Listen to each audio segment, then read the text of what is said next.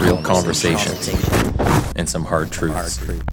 Gangs, drugs, and guns. Giving a voice to those willing to sacrifice.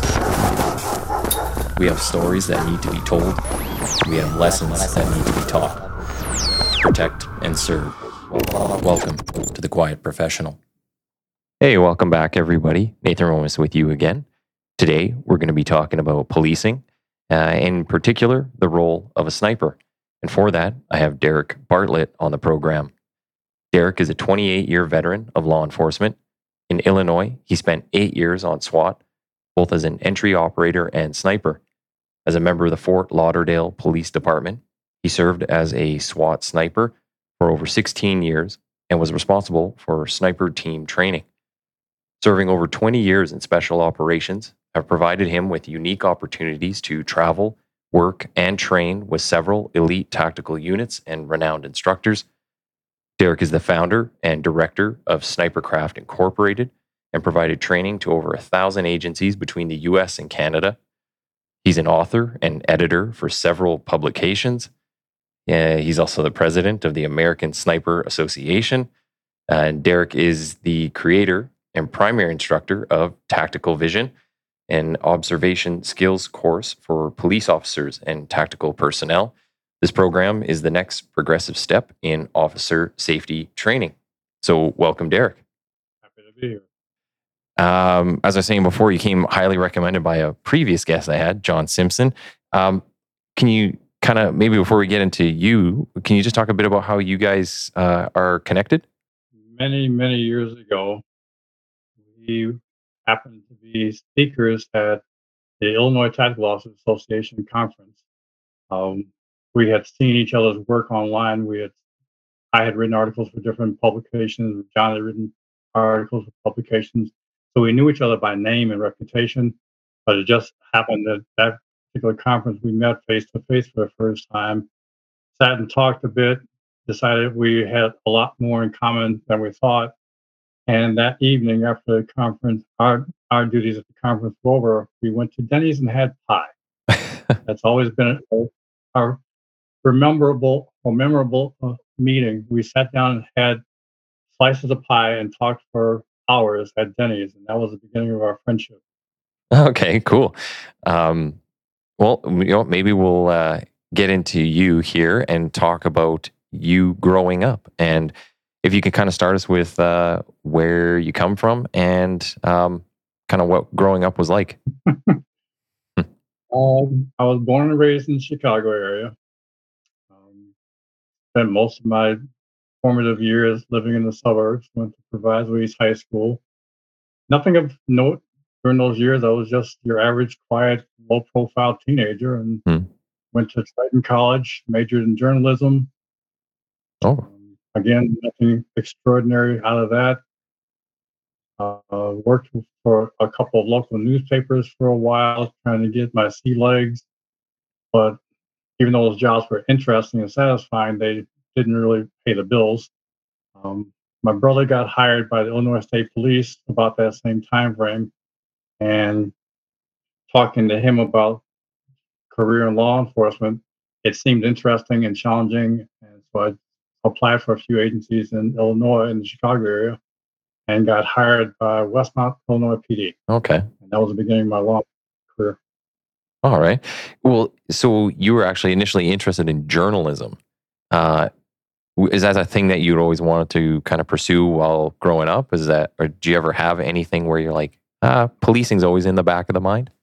I learned early on, back in my grade school days, that I had a like for and a talent for creative writing. And going through high school, I took several creative writing classes. They were fun, they were satisfying, but when you get to the college level, creative writing is kind of limited to what you can do. So one of my counselors steered me into the journalism track, and so it was a chance to write in a more disciplined fashion. So I worked for the college newspaper for 2 years. They did give me some creative freedom in that they gave me an opinion column to write in my last year on the newspaper staff. So, but I've never ever stopped liking writing. So Hmm. that's why when I got into law enforcement, I still continued to write articles for different tactical magazines. At the time, there were more police-oriented magazines being published, like Police Marksman and others. And then when Snipercraft got up and running, writing was our way of getting our message out and spreading the word about who we were and what we were trying to accomplish. So I continued to write articles for different newspapers and magazines. And eventually I had enough material that was police oriented that I felt confident to put together a book. That was the result of my first book, Snipercraft, The Art of the Sniper. And since then, I've continued to write. I write for our Snipercraft newsletter every quarter. I've written, I've lost track of how many articles I've written for a newspaper, for magazines over the years, all the tactical magazines for the different associations around the country. Hmm. I've written two more books since the first one. I write, have written most of the material that's in our training manual. So I, I still write as much as I do everything else. Well, even in the bio, when you sent it over, I mean, you have a ton of stuff that you do writing for. That was about that's why I kind of summarized it down to you've been in many publications because, I mean, yeah, you've got a ton of stuff in there. I'm kind of curious. So you said you used to write an opinion piece. Do you ever get in any trouble writing opinions? Anytime you take a public stand with an opinion, Hmm. you're going to entertain half your audience and piss off the other half. So yeah, I've gotten in trouble. Yeah. Well, what were you? Did you have like a particular topic that you would focus on? No, it was whatever was a hot topic at the Mm. time on campus. Uh, Probably one I got the most pushback from ever, and it resulted in more column material. The local chapter of the Nazi Party, the National Socialist Party at the time, Mm. wanted to do a demonstration on our college campus, and they got permission to do so. Mm. And I went there, I sat through it, witnessed it, and I wrote an opinion piece saying how stupid they were and how archaic they were and out of step they were. I just made fun of them. And Yeah. people loved it, but they were pissed off enough that they complained to the college administration. They insisted for a chance to confront me. And my journalism instructor very wisely said, well, let's arrange a public debate. And we did it in the college auditorium, Wow. me on the stage with my advisor and at one table, and Frank Reich and a couple of his Nazi goons sitting at another table. And we had a back and forth in front of the campus and all students and teachers. And it was fun. I mean, they got a chance to show just how ignorant they were on a public stage, and they got booed out of the room eventually. So, Oh, really? yeah, something be upset when you write stuff. What year was this? That was 1974. Wow. And were you debating just the fact, like, was it a free speech thing, or is it just everything, anything, their beliefs and everything was kind of on the table? Everything was on the table. They want to talk about race mixing. They want to talk Mm. about um, education. They want to talk about freedom of speech as they saw it. They wanted to talk about the fact that they didn't think that blacks were equal to whites. I mean, it was just Hmm. all the usual nonsense. And this was a chance to pull back the curtain and show them in public for who they were and what they were. And they didn't like the exposure. Yeah. Yeah. Generally, when you're coming from those kind of opinions, I don't know, it's not too hard to make people look stupid. So, um, so one thing maybe is when you're transitioning into the world of policing, was there any kind of roadblocks there when it came to race, or did you have did your family say anything and say like, maybe we don't want you doing that kind of career? My parents weren't enthusiastic about it. I mean, they had enough heartburn when my brother got hired for the Illinois State Police. And then when I got hired, they were equally upset and hesitant about us getting into law enforcement. And although I didn't think race was a big deal, it it turned out career wise it was because at the time that I got hired for Westmont PD, I was the first and only black employee they'd ever had. Oh, like employee in general, not just a police officer. In the whole city, there was not another black employee at all. Wow. So, me being the first one as a police officer raised a few eyebrows and caused a little bit of heartache. Mm-hmm. And I dealt with my fair share of racists and rednecks during my 8 years. And it was kind of shocking for me. I mean, I had been at a high school where there was as many black students as white students. In college, again, there was not a racial divide that was evident. But going into the workforce, and especially living in the Chicago area, it was a bit of a culture shock for me to suddenly be faced with people calling me all sorts of names Mm-hmm. because I'm black Yeah. and having to deal with that whole level of resistance from certain people. But I just I found that it was more satisfying to beat them with words than to beat them with a nice stick. Yeah. Well, I mean, that's good advice even nowadays. A lot of people, it's the, sticks and stones kind of idea. But now people really believe like words are the violent part. I was like, well, I mean, being on this job, we know there's more to it than just words when you're talking about violence. So, how did you find kind of going through training and, well, maybe even before that, recruiting? Was there any issues at recruiting? No, I mean, it was never mentioned. My race didn't raise anybody's eyebrows when I was going through the processing. Nobody said a single word to me. Hmm. But after I got hired, then it was made evident to me. One of my FTOs, one night we're going through a neighborhood and he pulls over and stops. And this is after I had been on FTO for probably a couple of months. So I was more or less a fixture with the agency. But he pulls over and goes, you know, when you first got hired here, a lot of us thought that you were a plant from the FBI. Really? Wow. I go, what do you mean by that? He says, yeah, no, we when they told us that we were going to have a black cop, we just knew that you were being put here by the government to spy on us. I'm going, well, I'm going to show you I don't work for the FBI, and nobody from the FBI has ever talked to me about you. Yeah. And we left it at that. But it was such a bizarre experience and such a bizarre statement to get from this guy. So, did you find what about the public? So, when you're dealing with the public and you're in uniform, do you get it worse from one side or the other as you're going through your career, or is it just individual ignorance is kind of everywhere? It was individual ignorance. Most people were accepting of the fact that there was a black cop in Westmont, but there's always those who this was new to them and they couldn't deal with it. There were a couple of occasions where I would respond to a call for service on night shift and I would be knocking on somebody's door more than once. Mm. I had the cops call on me Yeah. because the call would go in that some black man is on my front porch trying to get into my house. Jeez. And then I would end up turning around, seeing a DuPage County deputy pull up behind me and goes, what's going on? I said, you got me? I have no idea.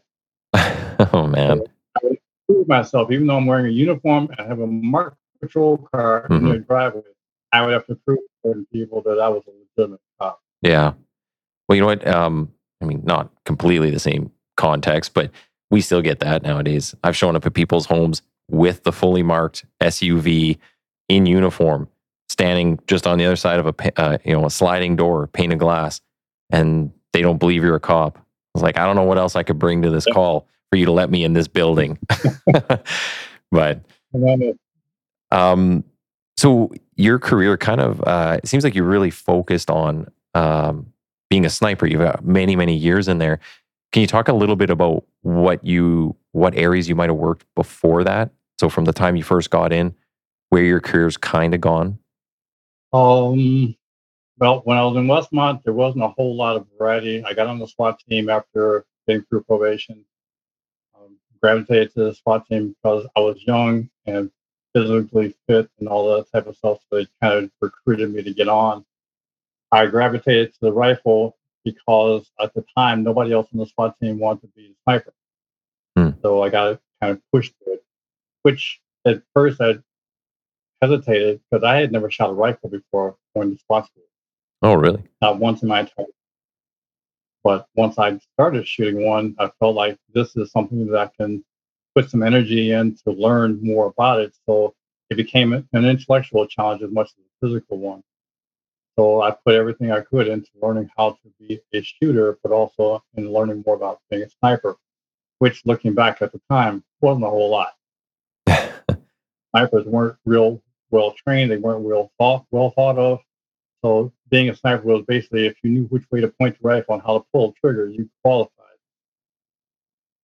But at some point in time with my career at Westmont, because it was a small department and there wasn't a whole lot of room for growth, other than getting promoted to sergeant, I figured I need to go someplace bigger. And at the time, I was at a point in my career where I needed to make a decision of what I wanted to do long term. And after spending an evening one night on the Route 83 in an ice storm, handling a series of car crashes, I made the decision that I did not want to go through another winter. Mm-hmm. So I went to Florida on vacation and said, this is where I want to be for the next 15, 20 years of my career. Started testing, got hired by Fort Lauderdale, and got on there. And once again, once I did my probation, openings were announced for the SWAT team. I put in for it. I passed the PT test. In my interview, I told them about my SWAT background in Illinois. And when I said I had been trained as a sniper, I could see the eyes of the panel light up. Mm-hmm. Tell me, well, we need snipers. So I got picked and almost immediately again pushed into the sniper position. So that's where it started. Well, how come people don't want to be a sniper? Like, what would be the reasons why? Because at the time, sniper was viewed as the place where you put the guys who are too old, too fat, too lazy, or too injured to do the cool stuff in Mm. entry. Entry was SWAT. The two of them were synonymous, and it was cool to run around and kick indoors, Mm-hmm. do all the intimidating things that SWAT entry guys are visualized doing in the movies and television.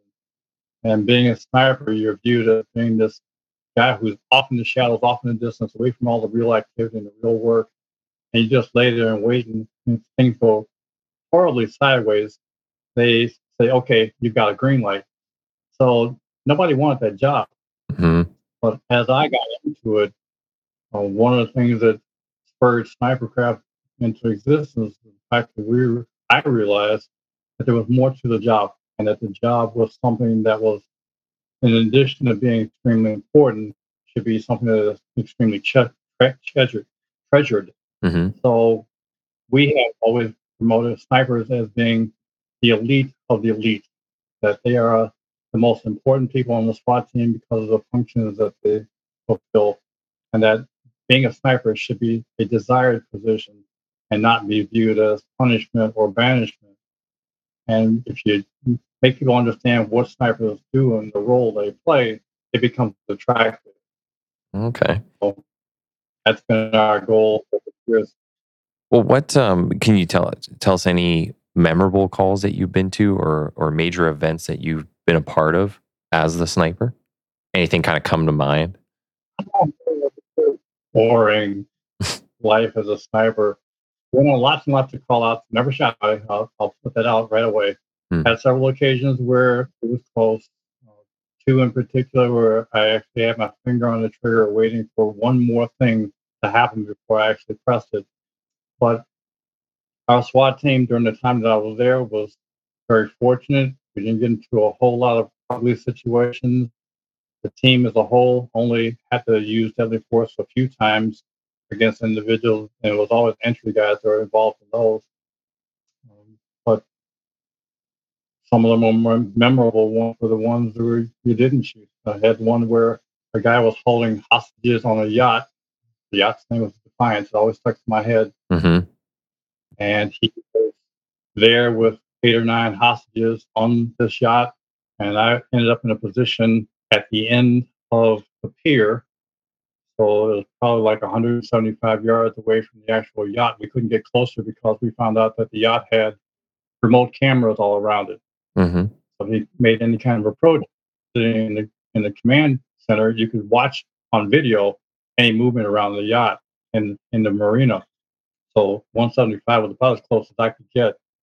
And I sat there and watched that all evening long as the rest of the SWAT team was getting on scene. I was the very first one there because this started when I was working midnight shift and we got called there for shots being fired on the yacht.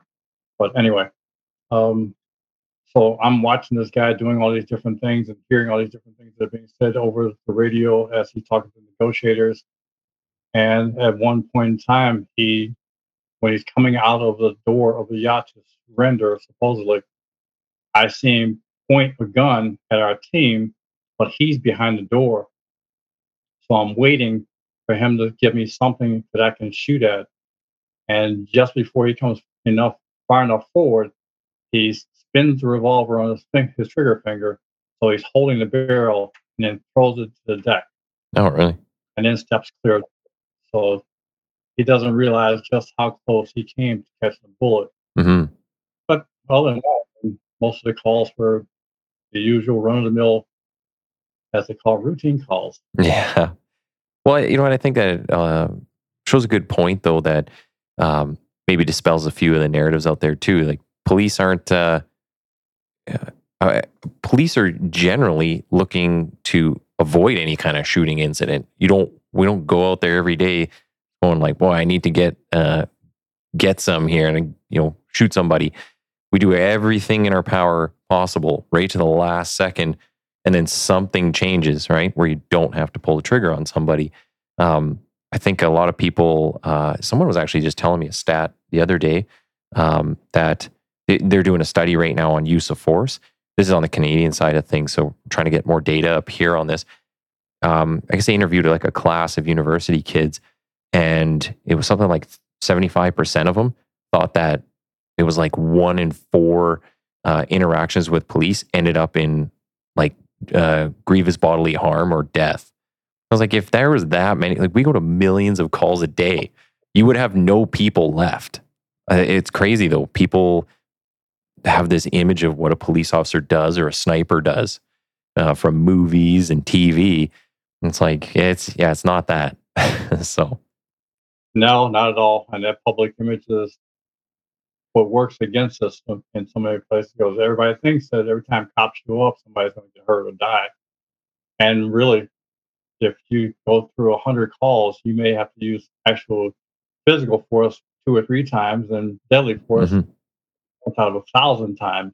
So mhm. now the stats skewed just because people base their worldview on what they see on YouTube, and YouTube is always going to feature the deadly interactions and not the casual, everyday, today type of interaction. Yeah. Yeah. It's feeding into the algorithms and giving you all the stuff that you look up in the first place, and it just keeps giving you more of it. Um, so your career kind of spans a couple decades, and then you get into Snipercraft. Is that the first business that you started as you were in or just leaving policing? Was there any other stuff you were kind of getting into? Actually, I started Snipercraft while I was deep into policing. In fact, I started Okay. Snipercraft after I had been with Fort Lauderdale for 2 years. Oh, really? Okay. So how did that kind of come to be? I always tell people that Snipercraft started because I got angry. Oh, really? Uh, we had my sniper team had been sent to what was billed as an advanced sniper school that was being held in Dade County. And we went there, and it was 5 wasted days as far as we're concerned. It was a terrible class, absolutely terrible. Wow. So when we got back and our boss asked us for our feedback on the class, and we told him all the wasted time that we had spent and how little we learned as a result of this class, I chirped up and said, we could have put on a better class than they did, Hmm. just based on what we do on a regular basis. And he said, and I'm sure he regrets it, well, maybe we should put something together. Well, don't give me a task because I will always fulfill it. Hmm. So a week later, I laid out an entire outline for doing an advanced skills sniper class. and showed it to him. He says, whoa, slow down. We don't want to jump into this too quickly.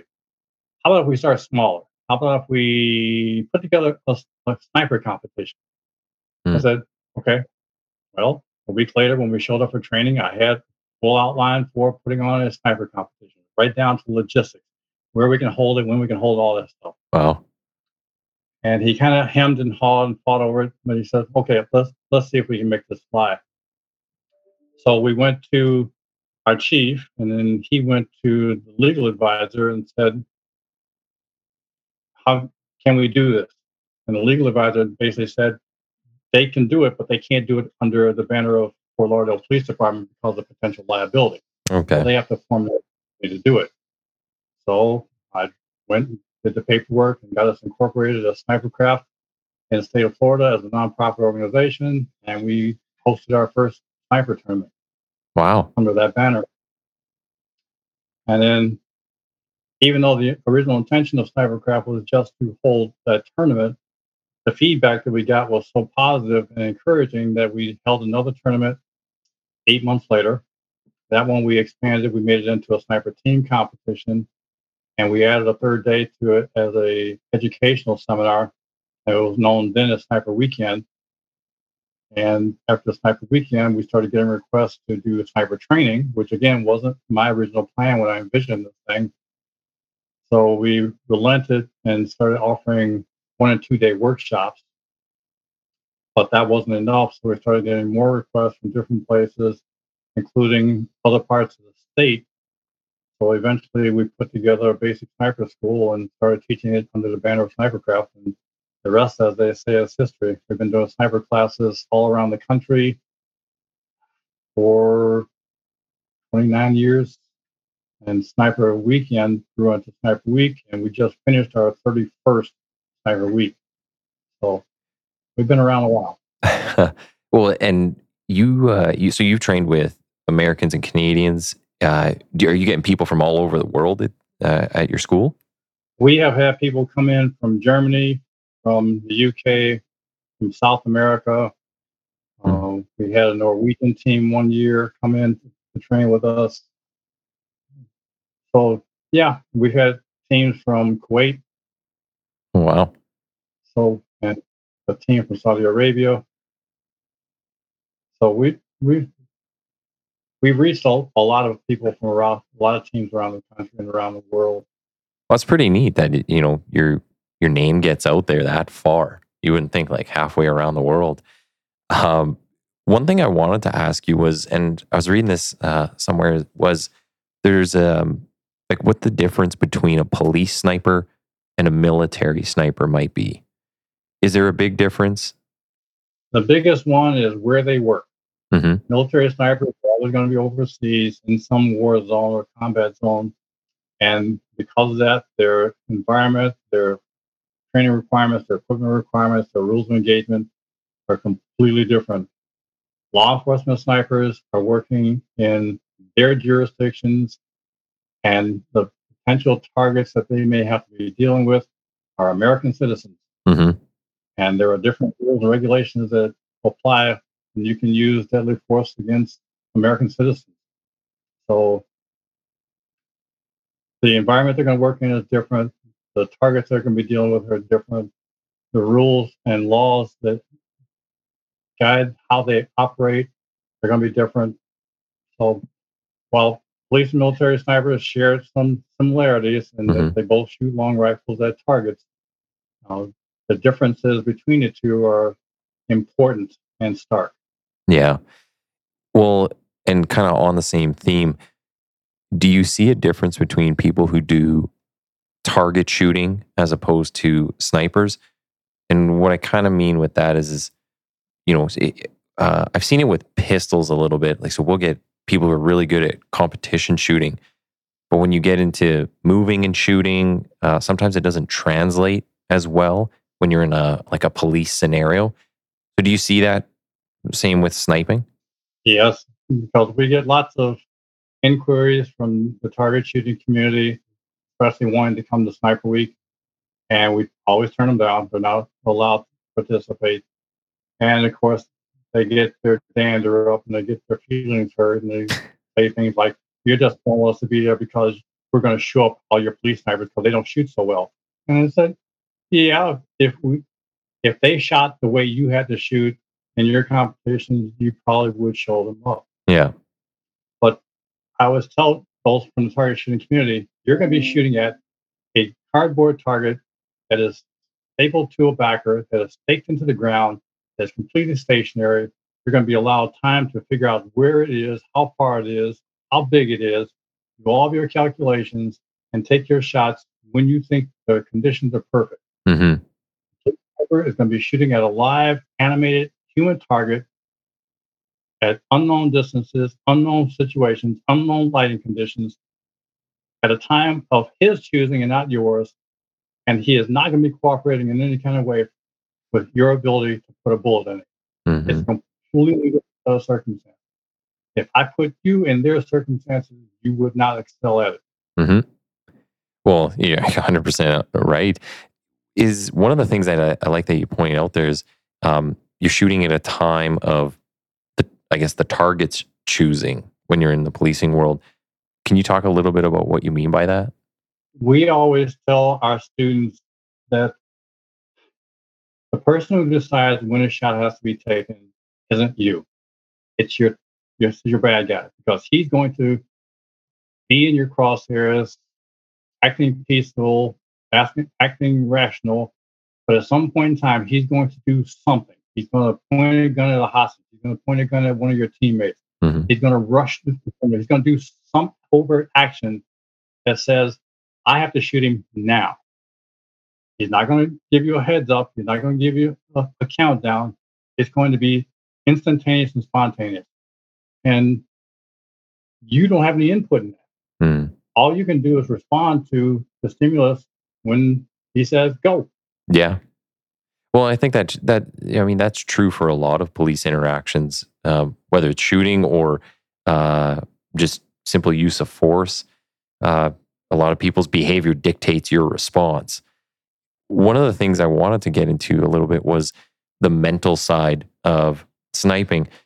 Do you guys have is there a part of a program that's built into your school that talks about, not so much on the PTSD side of things, but just the mental side? So you could be sitting there for hours, knowing that I still got to pay attention for this whole time. I might have to take a shot.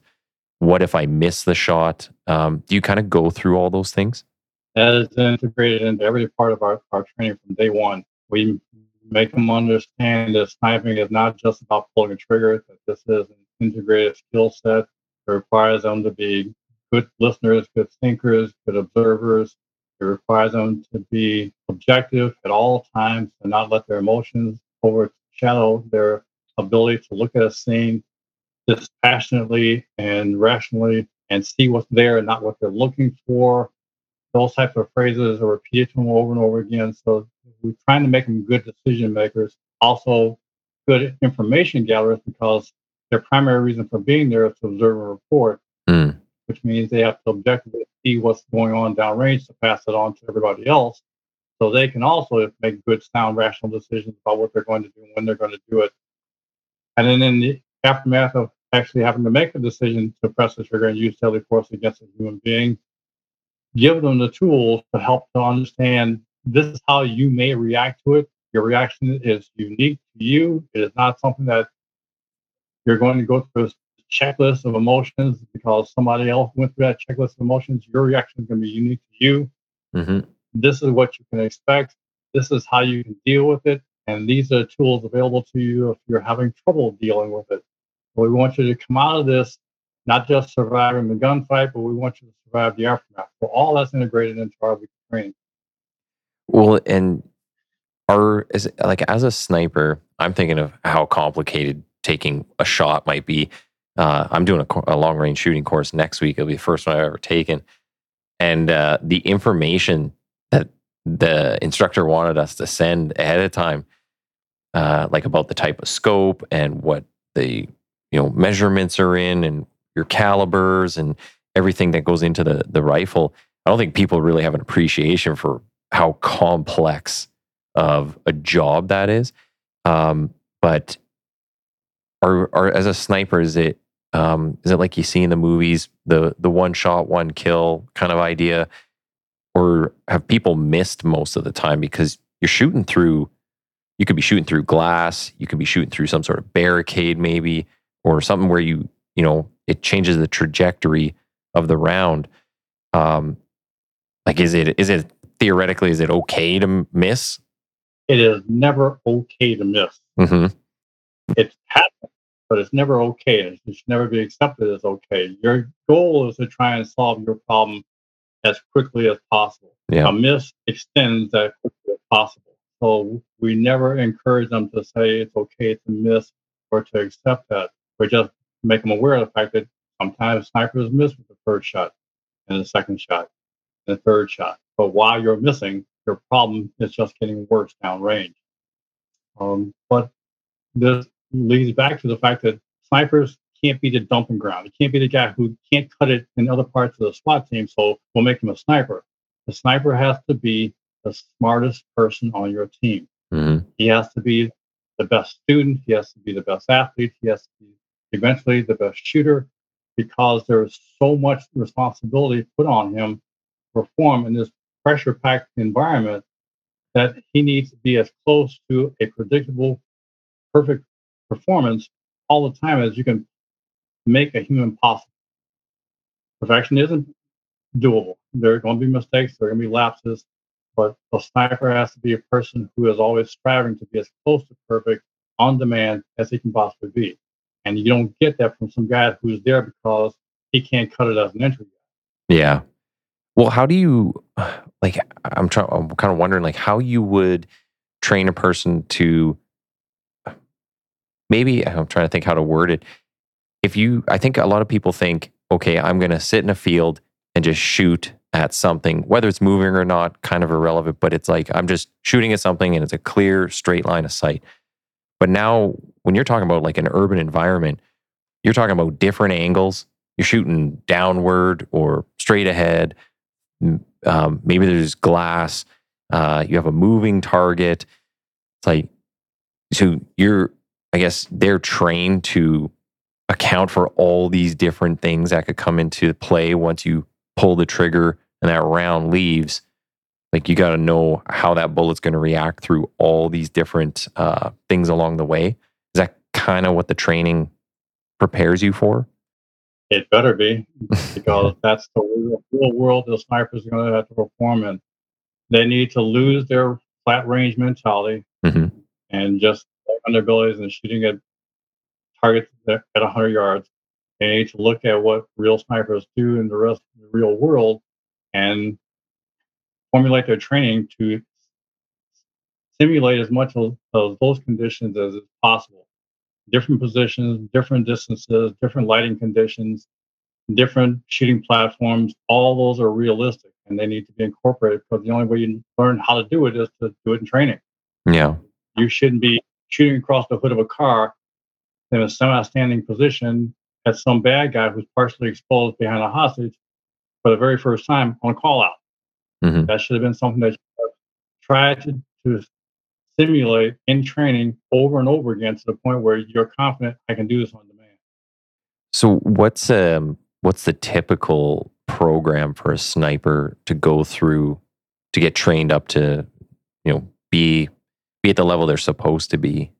In a perfect world, they would go to a good quality basic sniper school first. Um, Nothing less than 40 hours.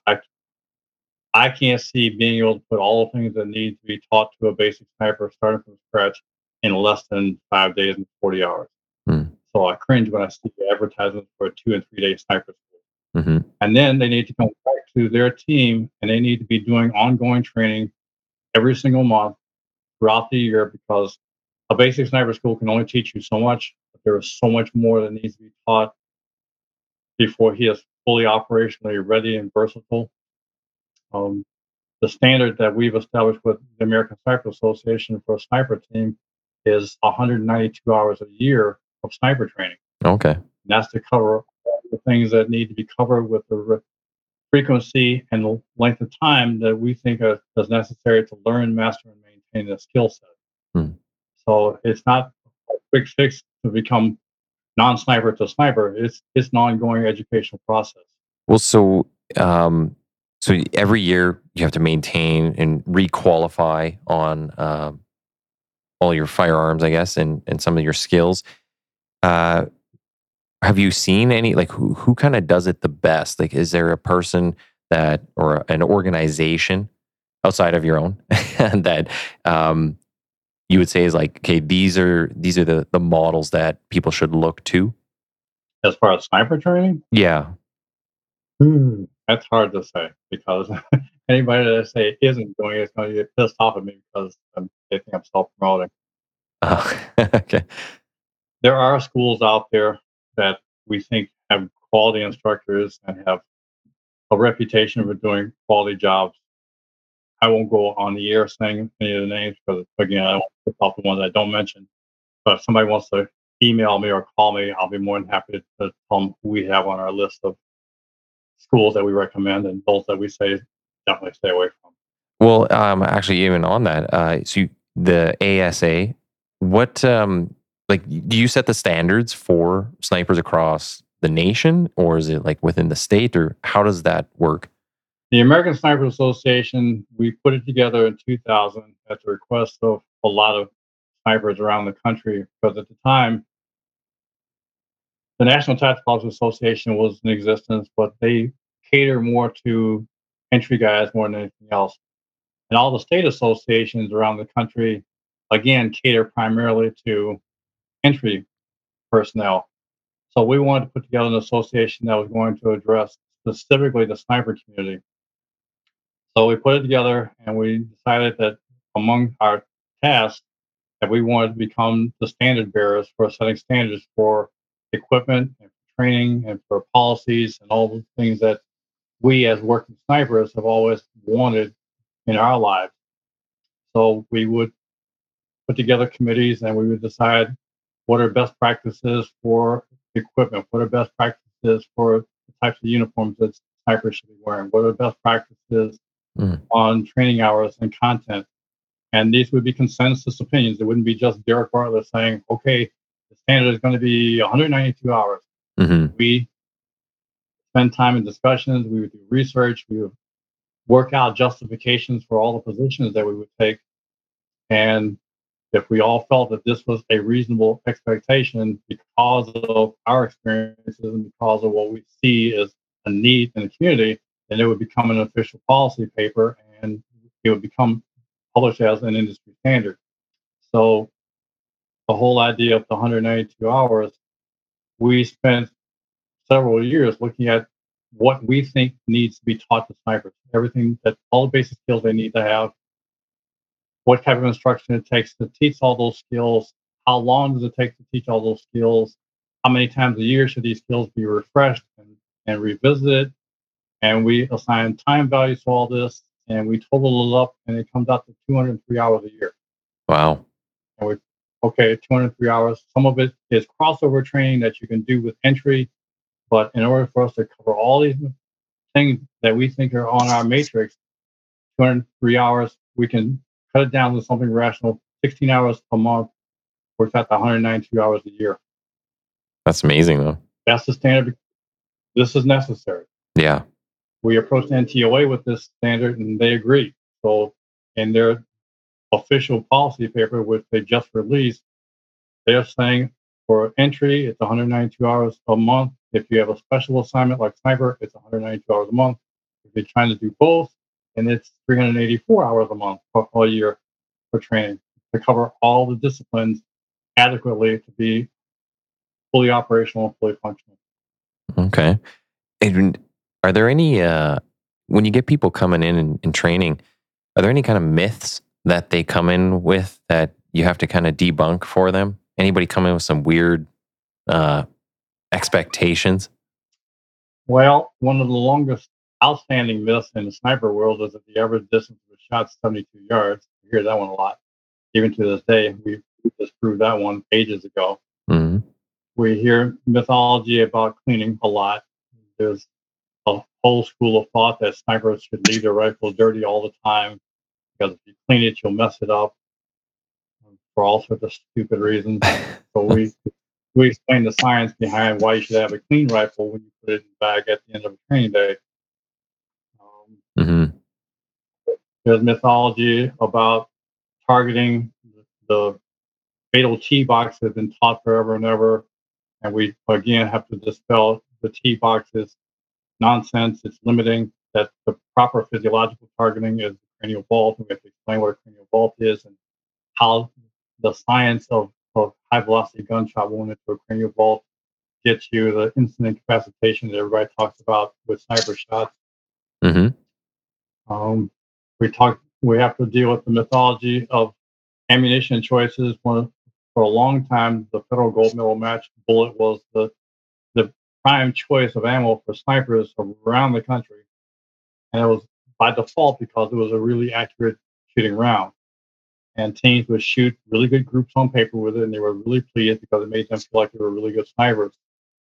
But we were able to see and to document that when you shoot humans with that bullet, it has a real nasty habit of going right through them Okay. and coming out the other side and going through several things behind them, like buildings. Mm-hmm. And after being able to illustrate that and educate people about it, we started showing that there's better bullets that were designed specifically for terminal performance in tissue, and you should be using that. So slowly but surely, and it's taken us all 25 years to make this happen, more teams now are using purpose designed bullets for terminal performance, and the federal gold medal match is now in a great minority. There are still teams out there that are using it for all the wrong reasons, but I would say it's probably like a 90-10 split now with people using the correct ammunition as opposed to the target shooting ammo. Okay. Well, I know, like even our firearms unit here, they talk about those things all the time. They, when it comes to the pistols or the rifles, they've got specific reasons why you use a certain type of ammo because different performance for the different type of job you're doing. Just before we get to the end of our time here, I want to make sure we got to talk about Sniper Week, maybe just in a little more detail. Can you kind of explain to people Sniper Week, who shows up for this, maybe some of the different components to the event? Sniper Week is a 4-day event. It's held here in Central Florida every spring, usually the first week of May. The first 2 days is an educational conference. We bring in speakers to talk about a variety of different police sniper-oriented topics. This year we had a class on tripods. We had a class on mental health. We had a class on body-worn cameras. And then we have a heavy emphasis on bringing in snipers who have been involved in shootings to give first-hand debriefs. And those are always very popular because it's a chance to vicariously live through some of the sniper's experience and see the good things and the bad things that have happened to them as a result of them being involved in this. And I have to give those guys a lot of credit because most of them are very honest about their assessment of what they did, what their teams did. So they're willing to stand up in front of their peers and say, this is a mistake that we made. Don't make it when you are faced with this. So those are really good lessons to be passed on. So the first 2 days focuses on education. The second 2 days is called the Snipercraft Challenge, and we bill it as a competitive training event. It's a chance for sniper teams to come out and be put to the test with their rifles to see how well they can shoot under the conditions that we dictate to them. Mm. Over the course of the years, we get in lots and lots of incident reports of sniper shootings. And when we get them, I personally sit down with them and I dissect them. I look at the distances, the shooting positions, the target exposures, the special circumstances of the incidents. And I use that as criteria to design numerous courses of fire. Then at the competitive event, over the course of 2 days, we put sniper teams into scenarios and situations where they have to demonstrate on demand those different skills. So there's very little prone bipod shooting in the competition. Mm. And it's a chance for snipers to show that they can communicate, that they can strategize, that they can plan, that they can shoot from a variety of different positions, a variety of different distances, on demand and under stress. And some teams do well at it, and some teams get their lunch money stolen because they find out the hard way, they're not really good at this. Mm-hmm. They have only trained to be good, solid bullseye shooters. They're not trained to be snipers. And hopefully it makes some teams go back and reassess what they're doing with their training and come back all the better in the future. Some teams leave and they're pissed off at us because we showed them for what they were. And that's the wrong person to be mad at, because all we're doing is holding up a mirror for you. Mm-hmm. Um, it's like I said, we just finished our 31st year of doing that. We have teams come in from all over the country. This year we didn't have any international teams, but we had a team come all the way from Hawaii for it. Okay. So it draws a wide and diverse audience every single year, and it's a good time. It's a chance to make some new contacts, some new friends, to see what's the latest and greatest in equipment, to Mm-hmm. challenge yourself, new skills, and hopefully go back better snipers. Yeah. Well, and on that, this tactical vision course, I wanted to ask about that. I just saw it at the end of the bio that you had sent. So, can you just talk a bit about this course and the purpose of it? Tactical vision was born out of the fact that in the early days, teaching observation to sniper teams used to just entail, okay, we'll put a bunch of things in the tree line. You'll stand here at this line with your binoculars and try and spot them. And we would say axioms like pay attention to detail and those types of things. But I always felt that there was something missing from observation training. It should have been something more. In a conversation I had with John one day, he says he felt the same way. And one day he calls me at the office, and I always tell this story at the beginning of the tactical vision class. He calls me at the office and he says, I think I found what we're missing. And I say, well, what is it? He says, I can't tell you. I have to show you. So when we get together, he shows me this information that he had stumbled upon on a topic called perceptual blindness. And it was material scientific research that had been done for almost 100 years that showed how the eye and brain are integrated into the visual system. And that because we don't understand the dynamics of it, we see much less of the world than we think we see. And a lot of what we think we see is an actual creation of our memory. Mm. And because of that, and because that's the way people go through life, they aren't really good observers. Mm-hmm. So we started integrating that philosophy into some of the training exercises we did, and we got lots of positive feedback saying we want more of this. So I spent time and effort putting together a more comprehensive lesson on this whole thing. And it went from an hour-long block of instruction in basic class to a 2-hour block of instruction for SWAT teams to finally a full 8-hour presentation that teaches observation from the ground up. It teaches the dynamics of how vision works. It shows you the limitations of what your visual system is and the visual mistakes that you make as a result of it that you're completely unaware of. And then it shows you how to integrate control of your visual skills into your everyday job as a police officer, as a SWAT officer, and as a sniper. And I personally think it's one of the greatest classes out there.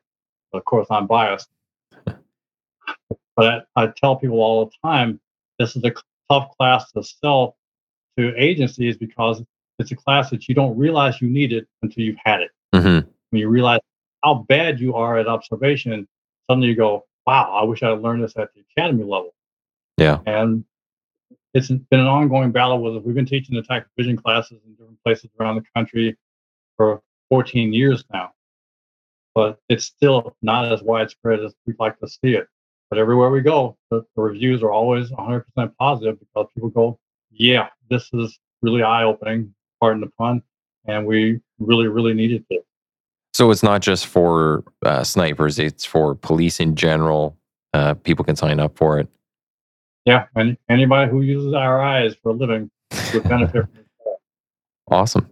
Well, we're kind of coming up to the end of the time. I want to make sure to give you time to say how people can follow you and your work. So, how do people find you? Well, you can go to snipercraft.org for the Snipercraft website. You can go to americansniper.org for the ASA website. There's email links to both of those, and they'll send emails directly to me. That's the best way to contact me. You're not on any of the social media, hey? We have an Instagram page, which is Snipercraft. No, We Are Snipercraft is the Instagram page for Snipercraft, and American Sniper Association is the Instagram for ASA. Okay. I'll make sure I put up the links when I get the episode up. So yeah, I think we got to everything we were looking at getting to. I want to say thanks. Hang on the line for 2 seconds. I'll say bye offline. But yeah, thank you very much for coming on today. It's very informative. Definitely eye-opening, to use the pun. So yeah, no, thank you. You're welcome.